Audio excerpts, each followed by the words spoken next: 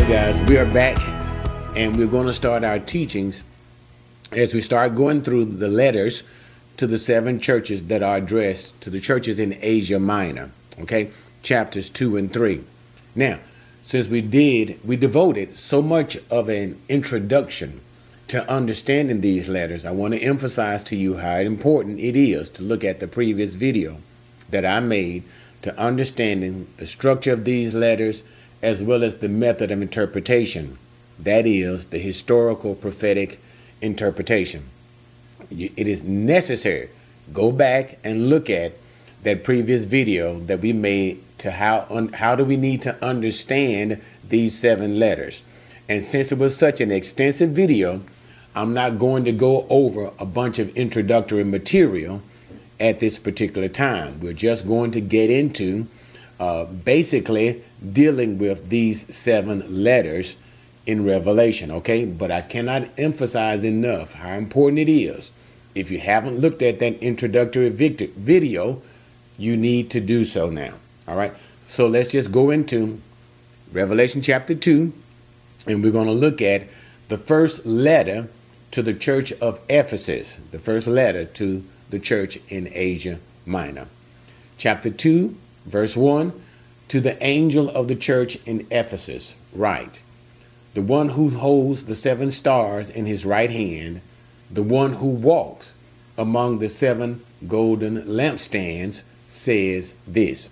Okay, and we're going to stop there and talk about it. The first thing that we have is a description of Jesus. And remember what we said earlier.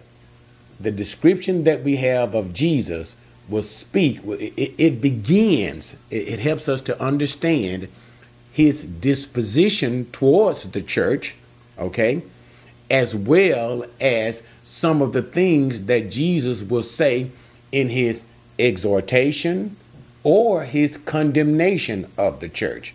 All right, so we're going to break all of this down to the church of Ephesus. Remember that we said our method of interpretation will be the historical prophetic interpretation. And I'm not going to go through this particular point every time we deal with the church. That's why you need to see that previous video so that you'll understand why I'm saying some of the things I'm saying about the church. But nevertheless, let's get into it. So he writes to the addressee to the church of Ephesus. Now, the church of Ephesus also is the apostolic church. It is the church of the apostles. It deals with a period from basically, and these are round, these are not precise numbers. It was not intended to be, okay? But that particular age of the church is the age of the apostolic church, from roughly around 30 AD up until 100 AD. And the reason why we 30 AD is the birth of the church, 100 AD is the death of the last apostle of the church, and that is the apostle John himself, who is the author of this letter. So to the church of Ephesus, the church in that day, also to the age of the church from 30 AD up until 100 AD. And of course, this particular age of the church has ended, but nevertheless, as we move through the descriptors and things spoken of the church, that those things exist even to this day, okay? But the dominant point of this is the apostolic age no longer exists from 30 AD to 100 AD, okay? So it's unto the church of Ephesus, the period of the apostolic age. And Ephesus means desired. The name Ephesus means desired, right? So the disposition we will see of the Lord to this church, for the most part, is a positive one. And this church age is a positive one. Now, let's look at the description of Jesus. And every time we look at the description of Jesus, it harkens back unto chapter 1, when it wants some part of the description of the glorified Christ. And as we said earlier, it will speak of his disposition towards the church. Okay, so let's get into it. He says he is the one who holds the 7 stars. And remember, the stars are the angels of the church. These angels are representatives of the church. So the 7 stars in his hand, and the one who walks among the 7 golden lampstands. And we remember that the lampstands are the churches themselves, right? 7 golden lampstands. That means the 7 churches.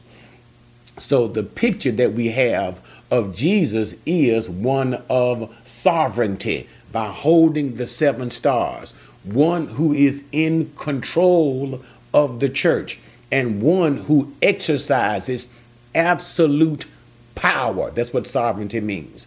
Power to do what he wishes to be done in the church. So that is his disposition in the church. All right. Verse number 2. Now let's look at Jesus's words of his commendation towards this particular church.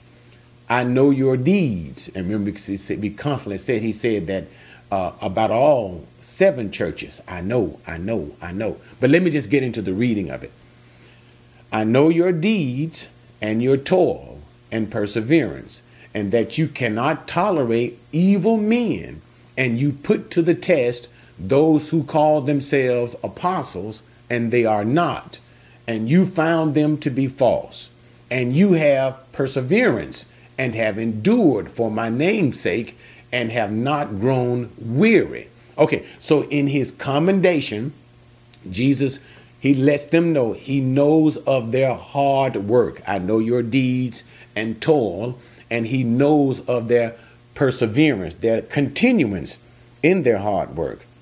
And that he said that they cannot tolerate evil men, and put to the test those who call themselves apostles and found themselves to be false. And by what he means by this is the false teachers. Remember in the book of Acts chapter 20. In Acts chapter 20, we see the apostle Paul speaking to the elders of the church of Ephesus. And Paul's final warning as he was preparing to leave these elders, he told them that among them will come false teachers. False teachers will come to them, and false teachers would arise from amongst them. So Paul warned them. Paul prophetically warned them that false teachers would come.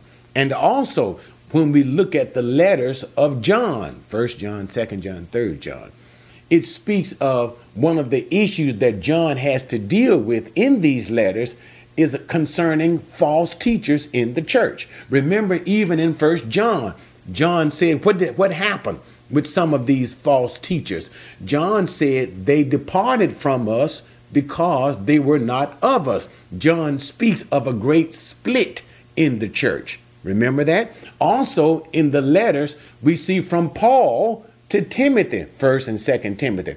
Paul writes, he sends Timothy to Ephesus to deal with a lot of the false teachers that had arisen in the church. And so we see him dealing with that. And there was great difficulty for Timothy in dealing with these issues of false teachers in the church. So, but by the time that the letter of Revelation, the letter right here that we see of Ephesus, this issue has been dealt with by this time. So what does Jesus say? He says, you have dealt with these. You cannot tolerate these evil men. You put them to the test to see whether or not indeed they were false apostles, and the church judged them to be false. So in other words, by the time that this letter to the church of Ephesus has come, the issue of false apostles have been dealt with. All of these things Paul talked about, Acts chapter 20 and 1 and 2 Timothy. Now they've done a good job, and they have gotten themselves rid of these false apostles, and they have held on to the true doctrines of the church, the doctrine of Jesus. All right. So Jesus says you did a good job in handling that. All right. Now let's move on. he says that they have persevered and endured for his name. In other words, they have been a faithful church.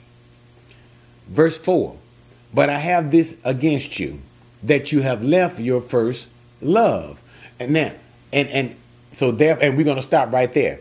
That is Jesus's only condemnation of this church. Remember, we talked about how each letter is sectioned. Remember that.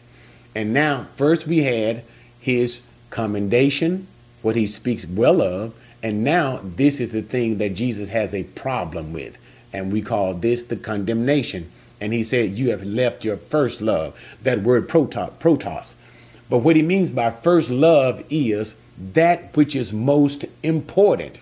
The first love is the love of the Messiah. And so we see this early in the church, and we clearly see this in the second generation of people in the church, in that the love for the Messiah is beginning to fail. We also see the love for the knowledge of the word is beginning to fail. And one of the places that we can see this is in that Jewish epistle to the church. That's the book of Hebrews, where they are being admonished. He's fussing at them because he said, remember when he says, for the time that you ought to be teachers yourselves, you have need that somebody teach you again. And so the problem that he has is the church in the development, and we see this clearly, in that first generation, the love for Jesus that is being expressed in the knowledge of God, it begins to falter very quickly, so that even in the second generation, they don't have the knowledge, they don't have the love for Jesus, the knowledge of Jesus, the love for Jesus that the first generation once had. So Jesus said, you have left what? Your first love. Right? And if that is the case, imagine what it is today. Imagine how far we are removed from the love of Jesus and from the knowledge of the Lord, the knowledge of his word. We definitely don't have, it is almost completely absent in the church today. Guys, allow me to make the aside. I'm going to do a little preaching here. What preachers do today in this so-called a sermon, creating something so that people can feel good, or saying things so that you don't disturb too many people. Don't talk about sin, Joel Osteen. Don't do that, because what you might do is disrupt the church, and people may not want to come back, or people may not want to give an offering to the church, or people remove their support from the church. The love for Jesus is lost, and the love for the word of God. Don't teach that. Teach something feel good, and don't really teach the Bible. People don't even, sitting in the church, the average person does not even know the Bible. They have no idea what Genesis is about, no idea what Exodus is about, no idea what Leviticus, Numbers, Deuteronomy, all the way up those 66 books. I'm not saying that you have to be a scholar, indeed, but the whole point is this: if you are indeed a Christian, shouldn't you know about the very book that you say you believe? The average Christian, they only know catchphrases. They don't even know what it really means to be born again. They don't know what it really means in Jesus' suffering, his death, his resurrection, what that means. We don't even know these things. So if the church in Ephesus has indeed departed from their first love, how much more? And as I said earlier, we're going to find out we are members of that last church. But anyway, I don't even supposed to be there. But the point is, Jesus was saying as early as then, people were falling away from the love of him and the love of his word. Imagine where we are today. Okay, but now with that, we've had the commendation, we've had the condemnation. Now let us move to the exhortation, the encouragement of what Jesus wants them to do, as well as the warning. All right. 5. Therefore, remember from where you have fallen and repent and do the deeds you did at first, or else I am coming to you, and I will remove your lampstand out of its place unless you repent. Okay, and we need to stop there too, because there's going to be a little change here. So what does Jesus encourage them to do? And in that encouragement, there's also a warning. He says, remember where you have fallen. In other words, consider how you used to be. And maybe we need to consider how we once loved the Lord when we said we first got saved, how we once loved the Word of God when we first got saved, and we would read the Word of God, and we look forward to coming to church to worship together. We look forward to opening our Bibles and reading, and we look forward to Jesus and communing with Jesus in prayer. We look forward to the return of Jesus. We need to consider where we have fallen, just like the church of Ephesus. That's what his warning is to them. You used to be in really good shape, but look at you now. Your spiritual life is shabby. And if Jesus was to return, do you want him to see you in this way? And when Jesus returned, do you really think that he would say to you, well done, good and faithful servant? My Lord is not a man that he should lie. If you have done well, he will say you have done well. If you have not done well, he will say you did not do well. And we don't want to be like Solomon. And I don't want to go into all of that in the book of 1 Kings, but I cannot help but think about how faithful Solomon was at the beginning of his life, how Solomon was loyal and a worshiper to God. What a wonderful picture, and how God himself twice appeared unto Solomon. How wonderful the fellowship it was between Solomon and God. But then as Solomon moved throughout his life, he moved further and further away from God. The Bible teaches us very clearly what his failings were. He began to multiply unto himself silver and gold. He began to multiply himself all of these foreign wives. He began to multiply to himself horses. The very things God told him not to do, he did. And the Bible said concerning these foreign women, he loved them and he began to build for them. And these were not worshipers of God, big pagan temples to their God. And the Bible said these awful words concerning Solomon. And when Solomon was old, his heart departed from God. He had fallen from his first love. And that's for all of us to consider. And I'm going to tell you something. I do not want my life to be like that of Solomon. I don't want the older I get, the further I move away from Christ. I want the older I get, the further I move closer to my Lord and love him more and more and more each day. And that's the admonition that Jesus is giving to the church of Ephesus. But anyway, so he says, remember that thing. Repent means change your mind and change your conduct. And what? Go back to how you used to be. And then he gives the warning, or else I'm coming to you and I'll remove your lampstand. And by lampstand, he simply means your witness. Your witness. The church of Ephesus is an extension of Jesus. It's a part of his body to give witness to the community of who Jesus is, to try to get people to bring them into Christ. That's the purpose of the church today.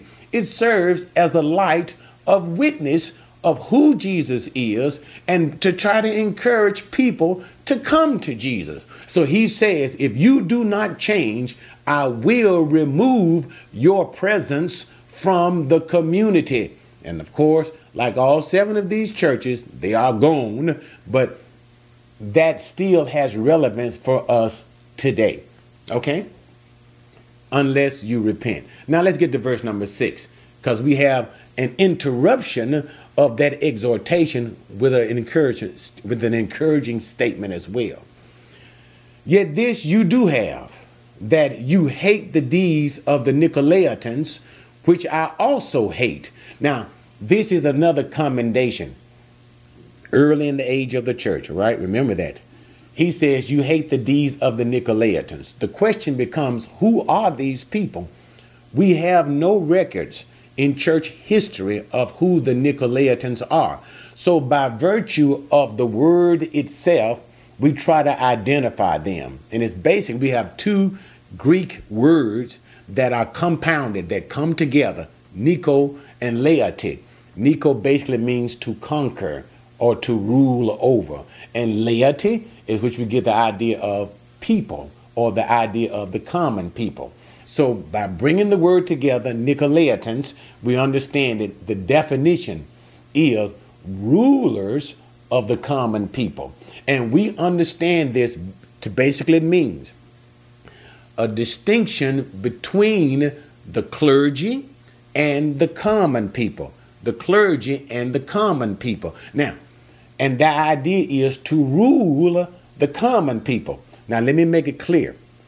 First of all, that the Bible teaches clearly the elders of the church. There are leaders of the church who have authority of the church body. That's always clear. From Old Testament and New Testament, that concept, that principle is always clear. So, but that is not what he means by Nicolaitans, or in other words, as I was saying, the separation between clergy and the laity.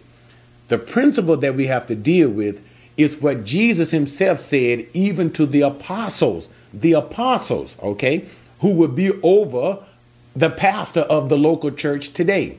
But the principle of what Jesus said to them, as he had to deal with them always trying to climb over one another. Remember, as Jesus was getting near his crucifixion, the mother of James and John came to Jesus and with a request and asking that her two sons, James and John, sit at his right hand and left hand. And Jesus had to make clear to them that this issue of one being over another in that sense does not apply to the church body, but that we are all brethren.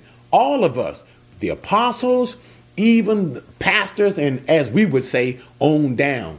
All of us, until the very lay people of the church, we're all brethren. The reason why there is distinction made is so that order will be maintained in the church and that the proper things to be done in the church will be done. So God gives this layer, layer of authority to some so that the church could function properly. But nevertheless, we are all still brothers and sisters with no distinction. All right. So he's just, that authority is simply given for functioning so that it hold and maintain the order that the Lord himself has established. But the problem of the Nicolaitans is they were early on, we can see, they were trying to make a distinction between the clergy and between the people, exercising authority not given by God, exercising authority even over people's personal lives. And that seemed to be the issue that is given here. And Jesus greatly frowned upon it. And he even speaks of it twice in the 7 letters. Okay, so Jesus did not like that. And we'll see that further development later on in the church. All right, but we don't want to talk too much about it. But Jesus simply says he hates this and he really despises this. All right. And he says the church of Ephesus didn't go along with it either. And therefore, he commended them. All right. Now let's get to the final issue of the promise given to the church of Ephesus. Verse 7. He who has an ear, let him hear what the Spirit says to the churches. Notice that. Churches, plural. To him who overcomes, I will grant to eat of the tree of life, which is in the paradise of God. All right. So finally, he ends with a statement of exhortation and encouragement, all wrapped up in what we call the promise of God. He who has an ear to hear, let him hear. That simply is an exhortation. Obey.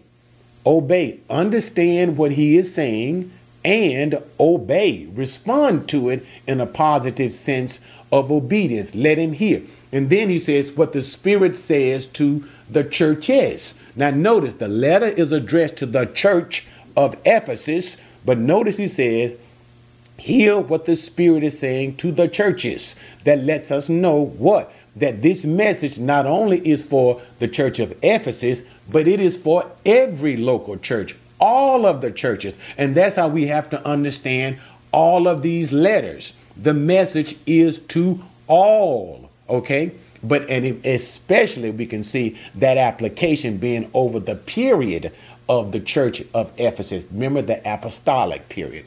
But anyway, so he continues to say the promise. If you overcome, that is, respond in obedience, those in the church of Ephesus who respond to what Jesus has said by obeying him, he gives the promise, grant to eat of the tree of life in the paradise of God. Now, we don't want to talk too much about this tree of life because that's basically reserved for the very end of the book, Revelations 21 through 22. But the point is this, in the kingdom of God, and when we say the kingdom of God, I'm going to slow it down just for a minute because I want you guys to get it. That's the eternal order. This is the time period after the reign of Messiah. In other words, okay, let me just show you. Right now, we are in the church age. The church age starts when? Acts chapter 2, all right? About roughly 30 years, AD 30. We are still in the church age. It will continue to the rapture of the church, whenever that should happen, all right? After the rapture of the church, you'll have another period, all right? And basically, the basic idea of that period will entail the tribulation, all right? It'll entail what?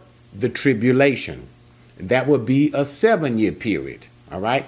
But now, and when I say that, the 7-year period, and I say it would basically be the tribulation begins, that's according to Daniel chapter 9, when the Antichrist will sign a peace treaty, so to speak, a security agreement. That's the idea, with the Israeli government for 7 years. So that's when it starts. But now you could have some years in front of that, okay? So it's not a precise time. I'm just giving you the general order of that time. Church period, then basically the tribulation period. It could be some years before the Antichrist comes, but it follows the rapture. At the end of the tribulation period, that is the return of Jesus.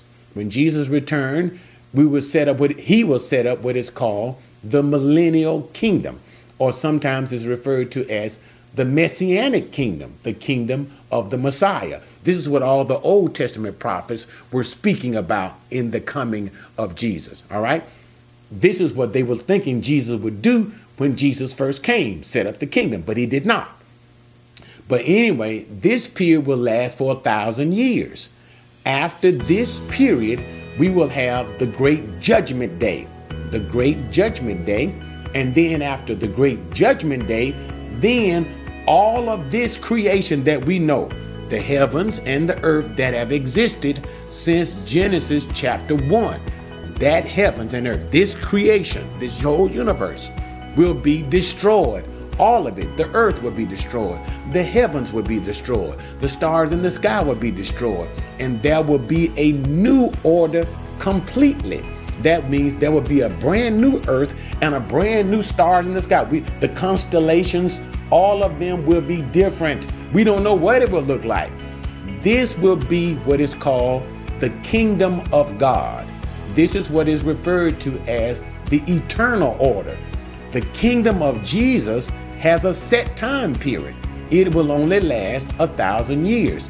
The eternal order is forever and forever. And this is what is referred to as the kingdom of God. In this kingdom will be the tree of life. And here is what Jesus said, the tree of life, which is in the paradise of God. Not in the Messiah, but the paradise of God. That means the tree of life that will be in the eternal order of God. Jesus promises that to the person church of Ephesus, and all for all church eras. If you obey him and if you heed to his warning, he will, by eating, that is the concept of fellowship, and also by blessings, that simply means blessings of eternal life, you can eat from the tree of life that's in the paradise of God. Okay? That is the church of Ephesus. Thanks for joining me on that one, guys. Next time we come back, we'll continue in this, and that was the first age of the church, 30 AD to 100 AD. When we come back, we'll continue with the church of Smyrna as we deal with the second age of the church. All right, guys. Catch you next time. Have you subscribed yet? What are you waiting for?